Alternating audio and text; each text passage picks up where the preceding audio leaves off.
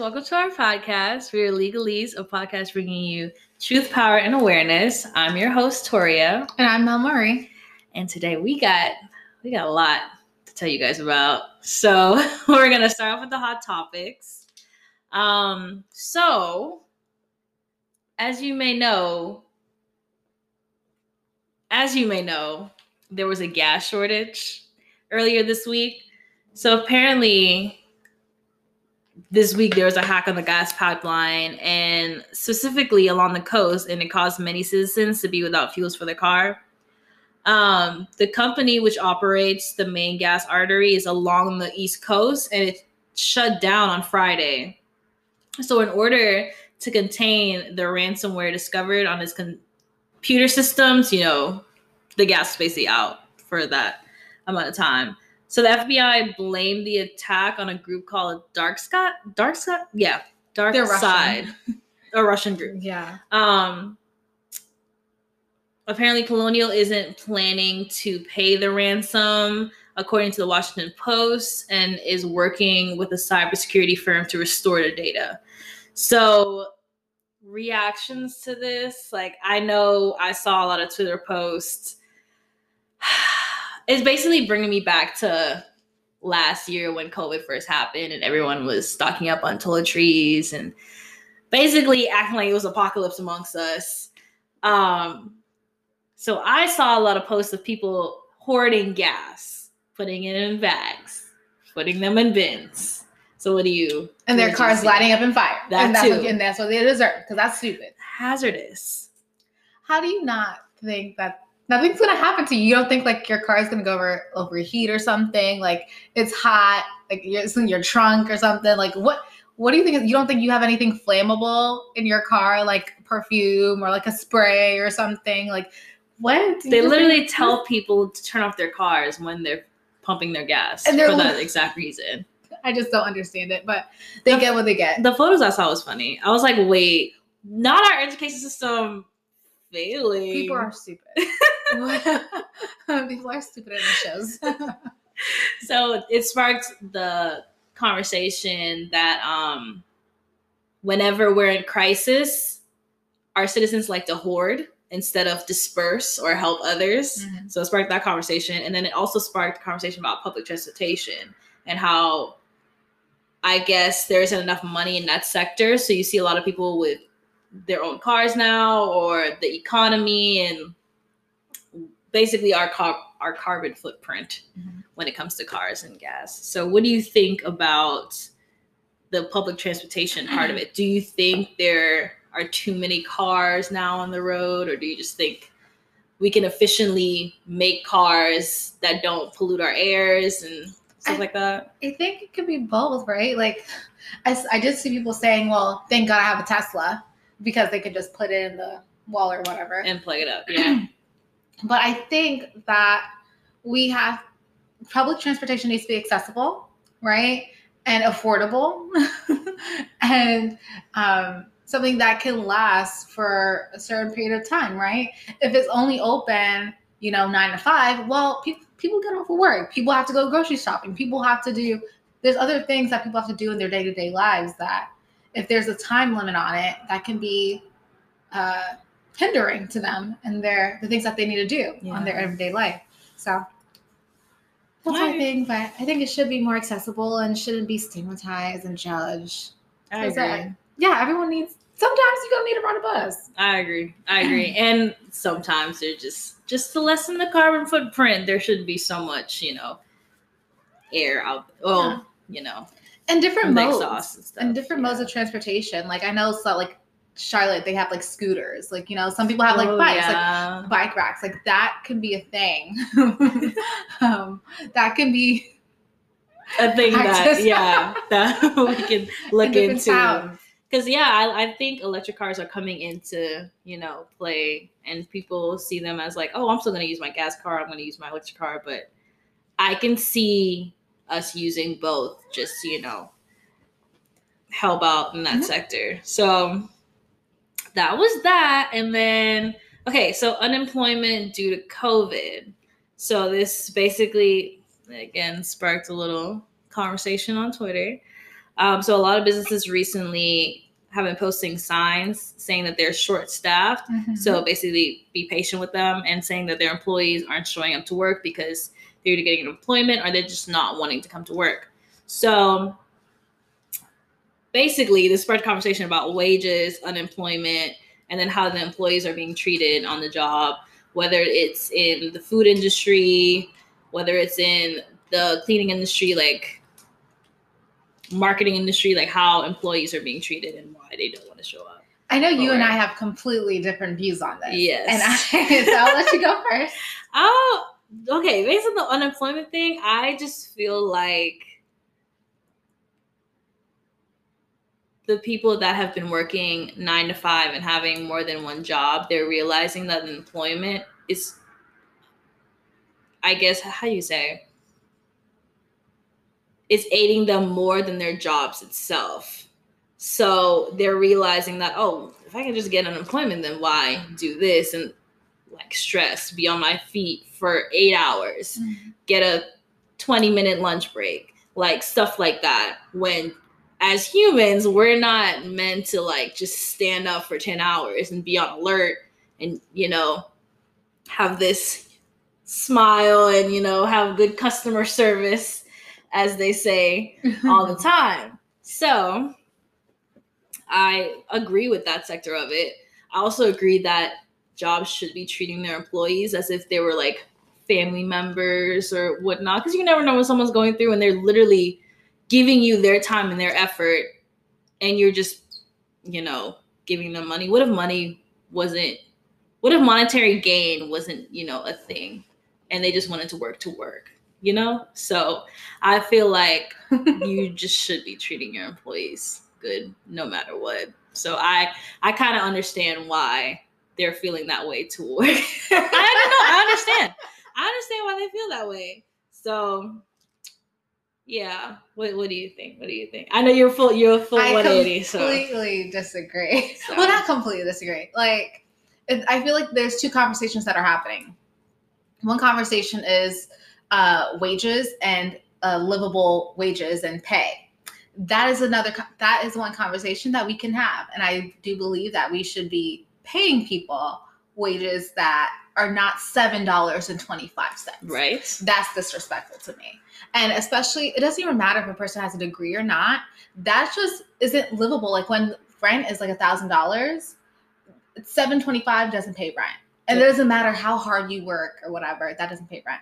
So that's one conversation. And I agree, pay people more. What I don't agree with is someone sitting at home trying to collect the check. Unemployment isn't a lifestyle, it's a transition period. And I think a lot of people assume that, or have this belief that the government needs to take care of me, I'm a citizen. And yes, I agree, but that's not what our government does. In the US, the government does not take care of their citizens, as we see and will see in the policies that are happening.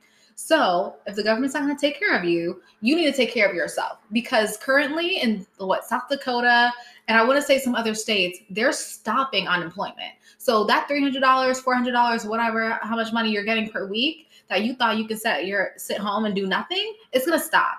That rent you're not paying that they're holding up on, it's going to stop. Those bills and those loans that you need to pay and you're not paying because of COVID, they're going to stop. And when that stops, you need to have a way to take care of yourself, or you're going to be homeless and on the street. And that's that. And so you have to make a decision. If your government's not going to take care of you, you need to have a job in place. It doesn't matter if you like it or not, you have bills to pay. And unless you want to be on the street and homeless, you better work. That and working with jobs to negotiate what you can. Yeah. And will, you know. Exactly. And you can look for multiple jobs that have, you know, more income. That's fine. But just assuming that you can sit at home collecting $300 or $400 or whatever, and then be like, oh, well, I'm a citizen, the government's going to take care of me. That's unrealistic. I think that's the conversation with like benefits for, how do you say, the lower income. Yeah, that's fine. The lower class, if they are collecting benefits. I've heard that conversation before. Like I've heard that sentiment before when it comes to that. So I feel like now that people are still out of jobs, they're needing support. No. Because people are not businesses, not all of the businesses have opened up yet. People are not out of jobs because they don't. People aren't. What is it? You say they're not out of jobs? There are jobs available. They just don't want to work them. And like I said, unemployment is going to stop. It's going to stop for people. The governors are literally telling the federal government, we are not taking your money. So what do the people need to do? You need to work. You need to find a job or you're going to be homeless. Like, and that it is what it is. It sounds harsh, but that's the fact. It's true. Yeah. So. But yeah, I do think companies need to pay more and pay their, people good wages and health insurance and all that stuff. But expecting them to take care of you, child, they're not going to do that. Yeah. They don't care about you. So take care of yourself. You heard it here, folks. So that was the conversation on unemployment. I guess taking a little shift into more music, pop culture type. So a lot of you may or may not know Will and Jada Pinkett Smith's daughter, Willow. She's releasing rock music. And so there was a little discussion around that and her, I guess, breaking into the rock industry, even though a lot of people of color have been making rock music for a while. Forever. Yeah. So I heard the song. I don't know if you heard the song. I can't remember the name of it, but I heard the song and I like it. I heard snippets of it. Rock isn't really my thing, but I like Willow. I like her vibes. I like that. Yeah. Their kids are doing great. They're really, really great artists. Did you hear Jaden? He's opening a food truck. 24-hour. Yes. I love it. For the homeless. I love it. They're doing God's work. They are. They're doing nice things. Yeah. For the economy. So, yeah. Also, it is graduation season, so congratulations to all the graduates out there. And for those who are still in school, keep it up. Y'all are almost there. Almost there. So, yes, congratulations to you guys. Is there anything you wanted to mention? Or do you want to do like a joint conversation on the Israel and Palestine conflict? There's something because there's been a lot that's been going on in the news. I just don't like how people are defending Israel as if they don't cause issues. And that I'm gonna leave it at that. So, if you guys didn't know a little bit more into detail about the conflict, so a new front opened in the military showdown between the Israel army and the Palestinian militants in Gaza on Wednesday as a wave of mob violence between the Jewish and Arabian people spread across several cities. So it led to riots, attacks on the streets, rockets and missiles being launched across the sky, basically a lot of civilians dying as well. And Israel said it assassinated 10 senior militants and continued to pound both the military and residential areas across the Gaza Strip with airstrikes. While Hamas, I'm assuming that's the name, the Islamist group that rules Gaza, and its allies continued to fire rockets into civilian areas across the central and southern Israel. So more than 1,000 rockets have been fired from Gaza by Wednesday night, and most of them intercepted by an anti-missile defense system. And the Israel military said the fighting showed no signs of letting up. So this seems like it's going to be an ongoing thing, as you guys may have heard of it. It's not going to stop. It's like they're at a civil war, if that makes any sense. Somewhat of a civil war. Let's see. One of the most chilling incidents was in Bat Yam, a seaside suburb south of Tel Aviv, where dozens of Jewish extremists took turns beating and kicking a man presumed to be an Arab.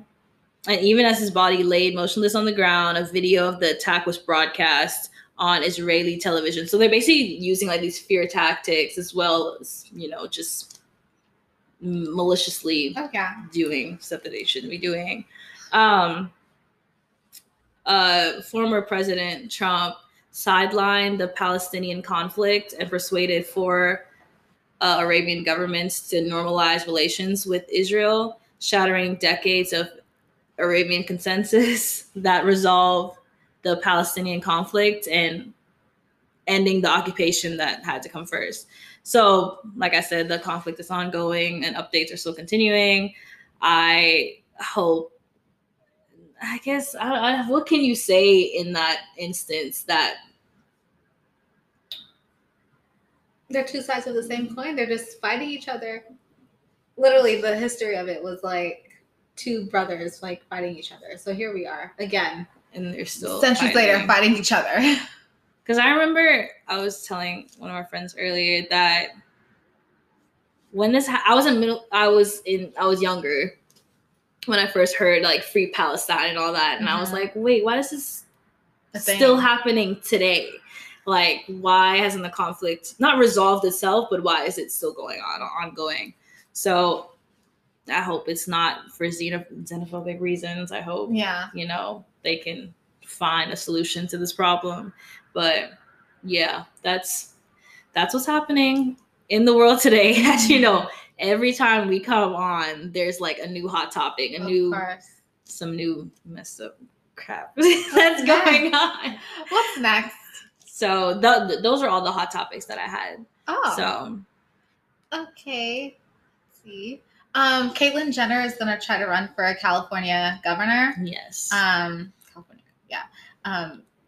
No, thank you. I'm tired of celebrities being put into these positions. I agree. And I just don't think she has the range. The representation. I just don't think she has the range, right? Like, what does she know about homelessness? What does she know about, like, families and education? Like, what does she know? Like, I don't know what she would want. Like, her lifestyle has always been privileged. In the lens of rich white men, right? Like, that was her upbringing. That was her point of view. That was everything that they know. And they still do it to this day. I mean, she went on an interview saying, oh, my friend is leaving California because of homeless people, instead of all you millionaires living on the same street. Wow. Saying, hey, why don't we actually help our community so we don't have to see people suffering? You have the money. They have this elitist mindset. Yeah, and it's like, you don't have the range to have these topics. You don't even have the heart to have these topics. What is actually California for you? Is it for a place for like rich people? Like, is it a place where like people can like have their dreams? Like, what? I don't get her point of view. I don't get it. I don't agree with it, and I hope she doesn't win. I don't. Yeah, we'll see what happens. I don't think. Yeah, I feel like there's so much going on in California, whether it's with the homeless population that's in LA or San Francisco with the drug population, the addicts there. Like, I just don't think she has that ability to help. And like you said, okay, what is it? Lindsay Cheney? They like kicked her out of the Republican thing. Like, I can't remember what it's called, but it's like a group. Like, they removed her because she was speaking against Trump, basically. And, all the other people in that party and the GOP are like sycophants.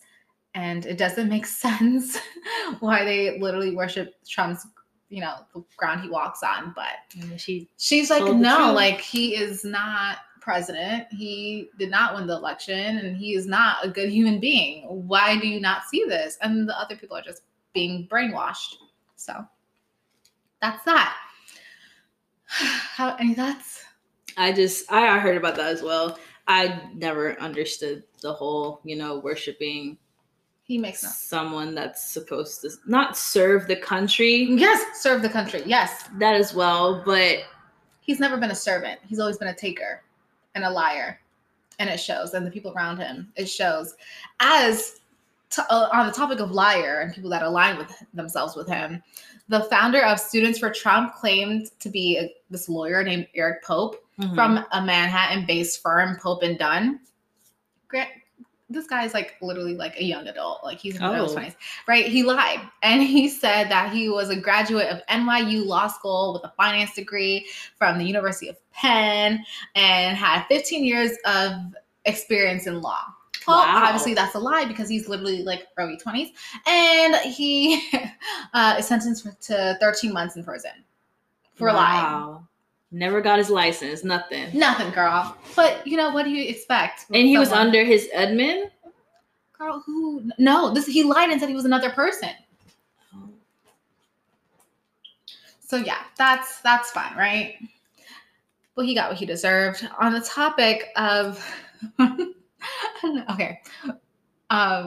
One thing. So I don't know if you know, I don't know. I'm tired of having conversations about COVID and COVID vaccine, but here we are again. So the governor, Mike DeWine, he is from Ohio, and he announced this. He says he's going to use federal COVID relief dollars to conduct a $1 million lotto drawing for those who have received the vaccine.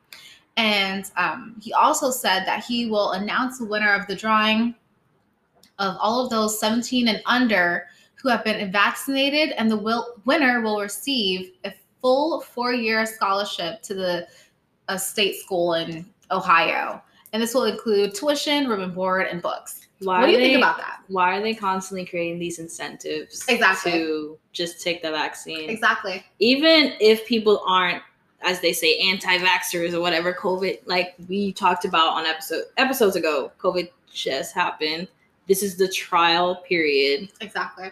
Why are you forcing people? And even the people that did get the vaccines, some of the people I followed, they made like videos and they're saying, oh, after they got the vaccine, the officials are telling them, oh, you should post this. I'll post this or make a little video about it. I guess so they can get other people to take the vaccine as well. And it's just $1 million in a scholarship for a vaccine. I've never gotten entered into the lotto for a malaria shot or a Hep B shot, or what else did I have to take? A tetanus shot. I've never, or flu shot. I've never been into a lottery for that. So why do I have to be why are they doing that for COVID? It's just creating incentives. Make it make sense. I'm confused. What is actually happening? Okay. Only they know. Only they know. Only they know. Right? I just feel like that's very suspicious, but that's just me. Real sus. And for those of you who have it and want to be in that lottery in Ohio, congrats to you. Good luck to you and all that good stuff. On top of COVID, Bill Maher, he's a talk show host. He got the vaccine and literally got COVID right after it. I'm pretty sure they put that out there saying that if you get the vaccine, you're not immune to COVID. You're not like, literally, I can never get COVID. Literally. I just have this shield over me. No, it's put into your system so the antibodies can make fake, to fight it off. So. So we already, you and I have talked about this before previously in the episodes, that just because you have COVID A for the vaccine doesn't mean you're protected from COVID B, C, D, E, whatever. Mm-hmm. But on top of that, CDC just released a statement saying that people that are fully vaccinated don't need to wear face masks anymore, indoors or outdoors. I disagree. So y'all for real out here vaxxed and waxed, and now y'all still gonna catch COVID. And you still gonna end up with it. Is it placebo? Is it like this placebo effect of them not being fully informed of the vaccine? So they think... So I don't think this is a placebo effect. I just think people are delusional. And I think the CDC is very irresponsible for doing that. No. I'm pretty sure the governor they got rid of the mask mandate. Yeah. But people are still wearing masks. Yes. And businesses are still saying like, oh, you can't come in here. Private businesses. Yeah. Yeah. So I just don't agree with the whole not wearing face masks, even though you have a vaccine. Isn't that wild? That was even the thing before the vaccine came out. People are just like, I just don't want to wear a mask. I'm like, okay. I'm just like, what? That doesn't make sense to me, but go ahead. Okay. Enjoy that. Enjoy no mask. Mississippi, they recently, literally this happened like yesterday, I think. Yesterday or the day before. Mm-hmm.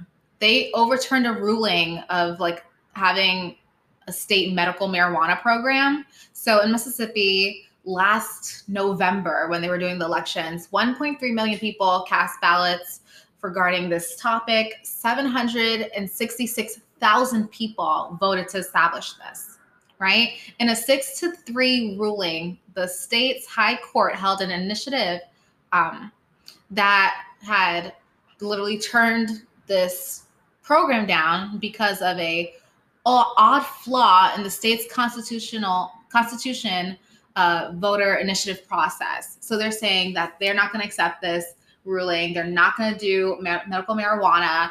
They're not going to, What's up with Mississippi laws? Mississippi is backwards. Yes, very and much that's so. why they're poor. There's no other way to say it. Like, and uneducated. Like, this makes no sense. And I bet you it's for like religious reasons and for like crime reasons. They want to keep people, especially minorities, locked up. They don't want to give people who need the medical resources the help that they need. They want to make money. You know what? I'm just over it. I'm over it. I'm just over it. They're not going to decriminalize it. I just can't. And I bet you there were some incentives and lobbying that was obviously happening. Yeah, you're right about that. In that process. And there's... Okay, cool. Yeah, I can knock this out. So there's two things I want to talk about. Have you heard of Josh Duggar? That sounds... Isn't the quintuplets? No. So Josh Duggar is a part of the 19 and counting family. I know you're talking about. Yes. Way back when that was on TLC. TLC, yeah. The woman literally popping babies left and right. Yes, right? I know. He had a case against him. Yes, years ago. Yes. So recently, the feds went to his house. Mm-hmm. They pulled up and they were like, you either come out or we come in. This man has 6 kids, by the way, and one baby brewing. Okay. So 7 kids total, basically. And he was arrested on federal charges related to the possession of child pornography, 1 count receipt of child pornography, and 1 count of possession of child pornography. He faces up to 20 years in prison and fines up to $250,000 if he is convicted. 5-6 years ago, he was allegedly he molested his sisters and some other minors, and so he didn't get in trouble for that. That's what got the show canceled. And now he's also in the same thing again. He cheated on his wife, while she was pregnant. Like, he's a wreck. He's a reckless hot mess. What was going on in that family for all of this to mess come up? Mess, right? So, so he's, and mind you, I want to say this. He had videos of children that are under the age of 12. Guess how old his children are? Under the age of 12. All of his 6 and 7 child that's brewing are under the age of 12. Pictures, videos, all of it. So imagine what he's doing with his kids. What? And his wife is an enabler, by the way. No shit. I'm just going to call it. She has to know about. Of course she had to know about all of this stuff. But yeah, wow. That happened. And lastly, but not least, I'm still on the fuck Matt Gaetz train. And his tax collector associate named Joel Greenberg. He was a former county tax collector in Florida, and they were close, I guess. His Greenberg is going to plead guilty to 6 federal charges, including sex trafficking, and other things as well. However, Gaetz used taxpayer dollars, they're all connected. Like I said, he was one of his accountant or whatever. Gaetz used taxpayer dollars for escorts and cocaine and other illegal activities. So if one person is going to jail, he's going to jail. You're going to jail. So that's what's happening. So that is Hot Topics. Yes. You guys got, wow. Some of those I was hearing for the first time. So fuck Matt Gaetz, and I hope he burns. I want him arrested. I want him in prison. It will make me so happy. Well, guys, you heard it here first. Those were the hot topics, and we'll be back with the case. See ya. Okay, guys, so we're back, and we have 2 cases to talk about today, all centering the topic fetal abduction. I don't know if you guys know what that is, but just to give you a little background, a little definition. Fetal abduction is the kidnapping of a pregnant mother's womb by C-section, also known as cesarean section. And for those that may not know what a cesarean section is, it specifically involves the incision of the pregnant mother and, removing the baby from the womb. So medically, the procedure takes about 45 minutes to an hour. It can be done under anesthesia, through epidural, in the back, numb the nerves. But imagine none of this being done medically or under the care of someone who is maliciously trying to take your womb out of you with the baby in it. And that's what you will think of when you think of fetal abduction. So the first recorded case of a fetal abduction took place in 1974. I read this article and they highlighted the fact that fetal abductions weren't really talked about back then because the news didn't focus on the topic, and it's kind of, once again, being run to the forefront because of technological advances, social media, so on and so forth. So it took place in 1974 in Philadelphia and Pennsylvania when Winifred Ransom killed a pregnant mother of 3 and used a butcher knife to remove the baby girl from the victim's mother's womb. So that's just like giving you a little, brief synopsis of what could happen during a fetal abduction. So one of the cases that we're presenting today is Corinna Roberts. So Miss Corinna Roberts was obsessed with having a baby, so she decided to fake a pregnancy. Have the, what do you call it? Shower? Yeah, the baby shower, all this. Everyone's thinking, oh, Miss Roberts, she's pregnant. Yay, baby. Yeah. And she told her boyfriend and their families, and they thought she was expecting twins. So Roberts bought baby items and everything and tried to, find a baby because obviously she wasn't really pregnant. She posted an ad on Craigslist in an attempt to meet potential mothers. She set up meetings with multiple pregnant women. However, the meetings didn't work out, and according to Robert's plan. So basically, she was going to try to find other mothers to be in contact with while she was pregnant herself. I guess to, in a way, bamboozle them into thinking let's become friends. We're both pregnant. Let's share pregnant secrets. When she was really just looking for a baby. So she finally met Heather Snively. Yes, Heather Snively, who was 8 months pregnant. So Roberts offered to trade some baby clothes with Snively. And, I guess she, no harm, no foul. Like, okay, we could just trade baby clothes and whatnot. So when Snively arrived at the Roberts home, Roberts beat the pregnant woman with a collapsible police baton. I don't know where she got the baton from, but she beat her and she hit her in the head 15 to 30 times. Snively was knocked unconscious by blows, and Roberts used a straight razor to cut open Snively's abdomen and pulled out the baby boy. Roberts covered Snively's body in carpet and hid it in a crawl space beneath her home. She then called her boyfriend and told him she needed help delivering the baby. Basically, trying to fake that she had this baby herself. He came home and found her in a bathtub crying uncontrollably and still holding the baby boy as if she had just given birth. So the paramedics drove Roberts and the babies to the hospital. The infant was pronounced dead, however. And Roberts initially refused to submit an exam, but the doctors eventually completed it and determined she had not given birth at all. So they're like, okay, what's going on? It's a little suspicious. So the hospital staff called police and arrested Roberts when they found Snively's body in the crawl space, because she literally just put her in a little crawl space. She didn't think ahead to anything that might have happened next. This is a really quick to the point case. So during the trial, the judge asked Roberts if she was pleading guilty because she believed she was guilty, and she responded, "I'm taking responsibility because I am guilty." So she knew what she did. There was so much, what is it? It's not the mens rea, premeditated. Yeah, it was premeditated. She knew what she was doing.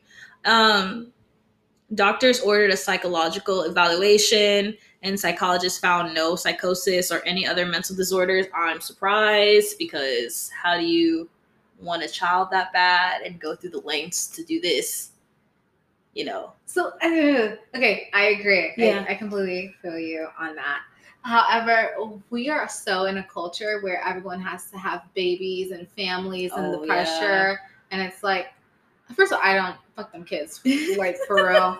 But I understand where someone would be like, oh, well, me and so have been together for so many years. Why don't we have kids? And why aren't they here? You know, or even if you really wanted a kid, you couldn't have it. Instead of accepting that, she decided to be a horrible human being and kill this person. Well, kill them and the baby. I agree. And during the trial, an autopsy, like I said earlier, showed that she hit her more than 30 times in the back of her head. And she also had cuts to the right of her breast and her abdomen and bite marks on her arm. So I guess, like I said earlier, what a C-section is, they have multiple doctors in the room because they can't just be one doctor working on a mother. Like, it's a surgery. Yeah, basically a surgery. Someone's holding this, someone's holding that, someone's, making sure you guys catch my drift. So she was just like, I'm just going to slice and open it. Like, it was just, what is that kids game that they use? The surgery one? Yes. Oh my god. And then if you drop it, it's like, I can't remember the name of it, but you guys know. She thought it was just going to be easy as like, slice open, baby come out. No, it's not. That's wild. Especially if the mother's under so much stress, that could put stress on the baby and, kill the baby, yeah. So yeah, the medical examiner determined that the head injuries probably knocked Snively unconscious, but the incision to her abdomen and the loss of blood was the reason that she died. So, as you guys probably know, Robert was sentenced to life in prison with no possibility of parole. The deceased fiance, bless his heart, of Miss Heather Snively, he made a statement saying, "You've taken away my fiance and my son. I don't know what to say to you." So he said. And after the hearing, he said that although he wanted Roberts to receive the harshest term possible, he's relieved with the closure that the sentence brings. And Snively's father also addressed Roberts in court, showing a slideshow of like photos of his daughter in the courtroom. And Snively began narrating at one point, naming other family members close to his firstborn daughter, and he sobbed silently in the courtroom. He also described her as like a loving, caring daughter, as she probably was, because that doesn't make any sense why, but it also makes sense why she would, agree to meet up with a stranger. And, she's like, oh, we can go through this together. Because, when you're pregnant, mom's gonna share stuff. Yeah. Yeah. So Roberts is still in jail to this day. And I feel like it's probably going to stay like that. Because, like I said, premeditated. She knew what she was doing. But I have some questions, like, to surround this topic. That story? Yes. Okay. Surround that story and the topic, unless we can. It doesn't matter to me. I'm down for whatever. So, do you think Roberts got a really good sentence? Yeah. Do you think there should have been anything added on to that? No. Think she got a good sentence? Yeah. And then the conversation that so many like to have, even though they do not bear wombs or the rights of being a woman. Do you think fetal abduction is being discussed more than abortion? And if it is, so why? If not, why as well? It's not being discussed more than abortion. I think in the fetal abduction cases that they're viewing the fetus as a human, it's human, but like as a person and not a fetus or, well, I guess embryo or what have you. So they value it more compared to like an abortion conversation where it's like it's the woman's choice what to do with her body. I agree. Obviously, it's not being talked about more. I knew it was a thing, but I haven't heard that many cases about it. I just keep constantly hearing the conversation surrounded around abortion, the laws tied to it, taking out some of the laws and maybe, making it illegal, not having the resources for a mother in some states. sex education, all of that. So yes, it's definitely not being talked about more. And it's so weird because abortion basically, I'm not going to say it's the same thing as fetal abduction. As you said earlier, it's kind of, I guess it's on a case basis, because I knew some mothers that actually did try to take out the surgically, how do you say, like when they have a physician do it, like take the womb from one to another. You can inject, with what am I trying to say? I'm really stumbling. What uterus surgery or something? No, Like no. What? Like not artificially inseminating someone without them knowing. Do you think that can like tie into no fetal not a fetal abduction, but along the lines of? I don't know. Either way, I think fetal abduction is not being talked about as much as abortion is, but abortion is always this like hard press on argument that it's either the woman's rights or it's the godly right or it's the men in Congress who are writing the laws and policies rights, so on and so forth. Mm-hmm. So I hope Mr. Snively is getting the closure that he needs, but it's a sad case. Yeah, definitely. So on to my case. We already discussed what fetal abduction is, but I do want to give you some characteristics about the fetal abductors. Oh, the abductors. Okay. Yeah. So there's a person named Carrie Arquette, and they did a study called Descriptive Study of Patterns in Fetal Abduction. And in their study that they did, 12 of 23 fetal abductors were Caucasian in the study. 7 were Black, 3 were Hispanic, and 1 was Asian. Mm-hmm. The race of all but 2 abductors were the same as their victim.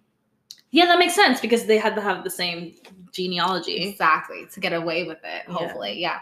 And 9 of the abductors were married, although not all lived with their spouse at the time of the crime.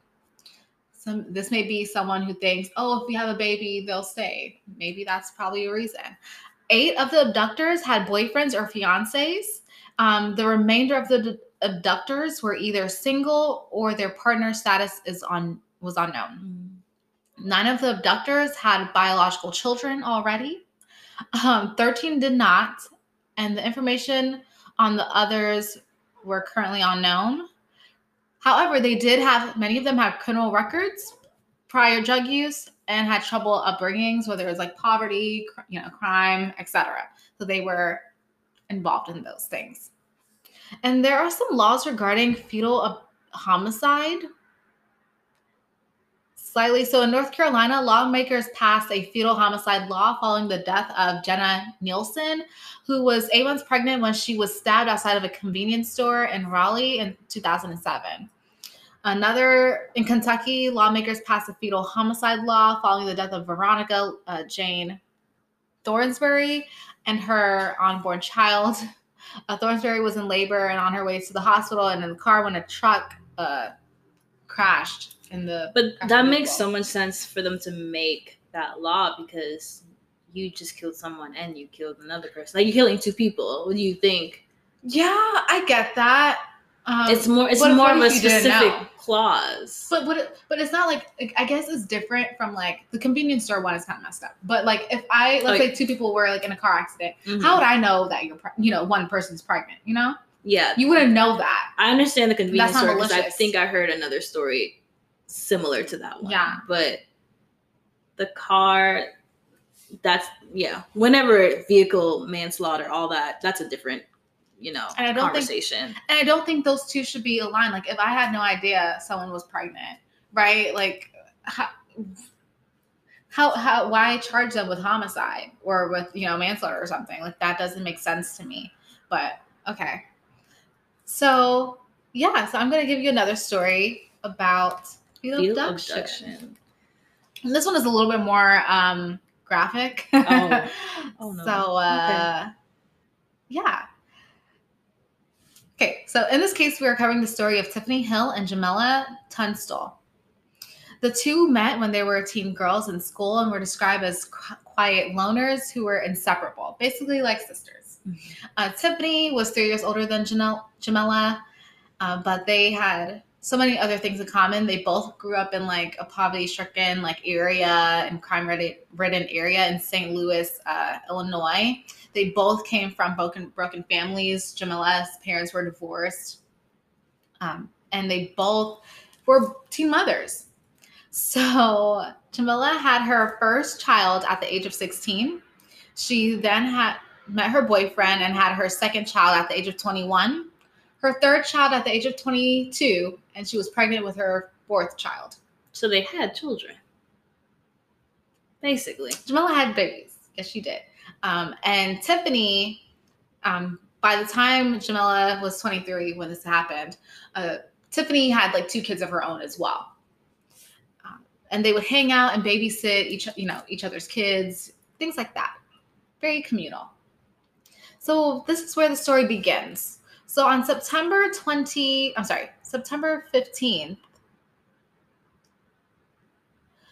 in 2006, Tiffany and Jamila were at Tiffany's home, mother's home, and the girls were seemingly having a regular night until Tiffany took a table leg and repeatedly hit Jamila on the head to the point of unconsciousness. And then she bound her hands and feet with duct tape. Tiffany then drugged Jamila to the bathtub, and while Jamila was in the tub, Tiffany took a scissor-like object and cut Jamila's stomach to remove her baby. Due to the lack of medical care, as we previously discussed, Jamila bled to death. So Tiffany had hid Jamila's body in a plastic container in her basement, and later she moved her body to the wooded area in the back of her mother's home. Tiffany then created a story and called the police. They met her at a nearby park, and she told them that she had given birth to a stillborn child after being sexually assaulted. The cops offered her assistance and wanted to take her to a hospital, but when she arrived, she refused to let the doctors examine her. This is something that is very common, right? Yeah. So where she refused examination and was giving conflicting accounts of why she went into labor, alternatively saying that she either had consensual sex or she was raped. So typically when a woman has a stillborn, miscarriage, or something traumatic happening to her womb while pregnant, the doctors would either deliver the afterbirth, they will give like a surgical evacuation. They will either give her an ultrasound or vitals, just depending on the severity of the case, just to make sure that the mother is fine. That makes sense. Well, she refused all of that. And on September 18th, Tiffany visited Jamila's boyfriend and told him that Jamila wanted her to pick up the kids and her car.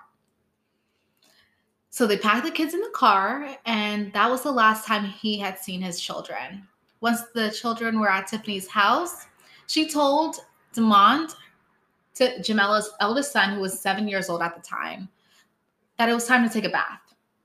And she then proceeded to drown him.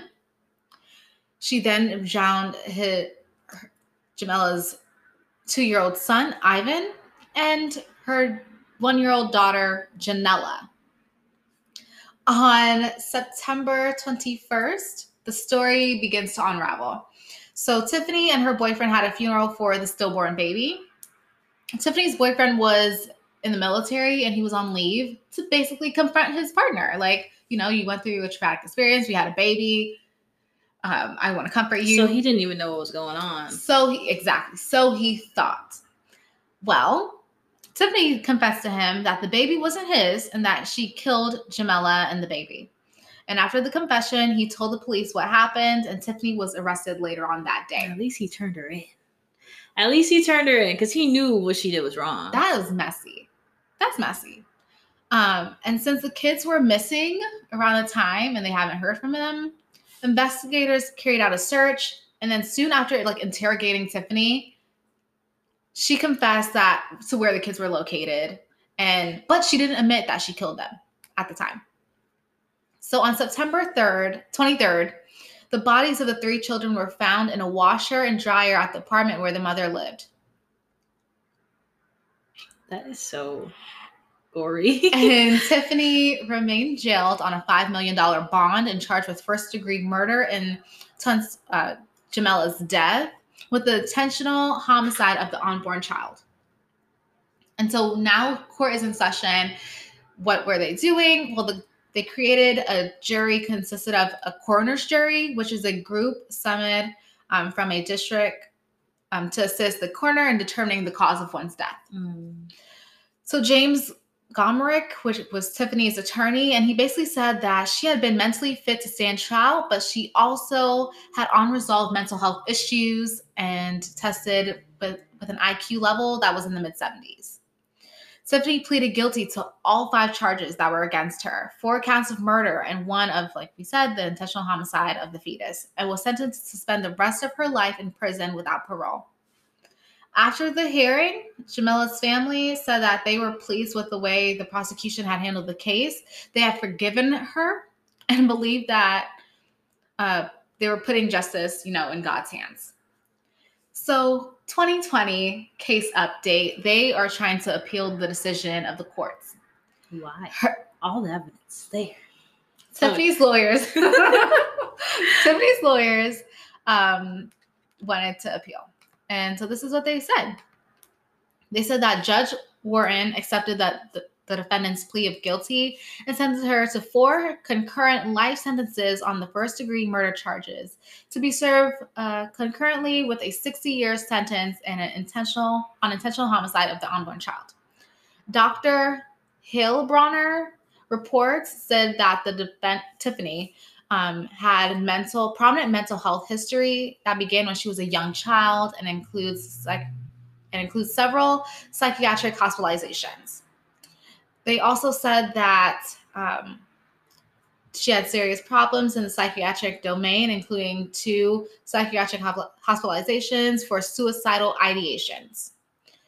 And also a post-plea psychiatric evaluation at the Dwight Correctional Center said that she had the following diagnoses: psychotic disorder, post-traumatic stress disorder, schizophrenia, mood disorder, and bipolar disorder with a mild mental retardation. So the next thing, they also said in her court case that the state filed a motion to dismiss any post-conviction counsel's amended petition, contending that 1, the insanity defense is inconsistent with the actual innocence claim, and therefore the former claim must be limited to the case, and that the defendant did not allege her guilty plea was coerced or involuntary. So they dismissed the appeal. I was just about to say. So what do you think about that? The whole case itself or the appeal? The fact that she tried to, with someone she grew up with, I don't even understand. I wish that you can't even get the other side of the story because the person's deceased, but I wish there was what snapped, what happened that night, why just randomly try to beat your friend that you grew up with unconscious and then take her baby. It's just, I don't know, when you're 2 kids of your own. And the crazy thing about it too was that after she did that, she again, she has kids herself, she went about her life like nothing happened. She just took her kids to school, fed them dinner, put them to bed. Nothing happened. Again, with the case we did earlier. Which one? I can't remember which one, but it was along the lines of the guy with, I digress. Kaiser? Yes, that one. Randall. When the police came and apprehended him and he was in jail and then just let him go. It was the same with her. It was they knew it was some foul play, stillbirth, you were raped, you were sexually assaulted, wait, what? And they didn't think to, look a little bit into that. She gets out and she kills the remaining children. I think that it's based on most cops are males, right? Mm-hmm. So if a guy sees you with a bloody kid and he's like, what the fuck? He's like, what is going on? Okay. Do you need help? What are we gonna do with that? how are we gonna fix that? So they weren't thinking about anything else other than. Yeah, I think suspicion comes when you went to the hospital and you don't want anything. Like if you just had a baby, you have to have the afterbirth. Like you need to do that. In you your have womb, to clean you got yourself. the umbilical cord, the placenta, like the all the embryonic fluid. Like you got to get all of that stuff out of your body. So that is very suspicious. And then didn't she have children before? Did she have a natural birth? Did she have a C-section? Because you can't just get a natural birth right after having a C-section with children. I digress. This case was crazy. But I'm glad that we're talking about fetal abduction. So it brings more awareness and people are more, informative when it comes to it. But that was a mess. That was a whole mess. It was a mess. A whole mess. And so that was our little episode in honors of mothers and Mother's Day and all that stuff. Yes. So we will see you guys next time. But the song of the week this week is by, one of our faves. She dropped a mixtape, I think not too long ago. Last night. Yes. There's a couple new songs on it. But the song of the week is Seeing Green by Nicki Minaj featuring Lil Wayne and Drake. And you can also, if you liked our podcast, find it on Anchor, Google Podcasts, Breaker, Apple Podcasts, Pocket Cast, Radio Republic, and Spotify. And also, if you guys have any questions, comments, suggestions, you guys can follow us on Instagram at legal_ESE, legalese. So thank you guys for listening. Bye. Thank you guys.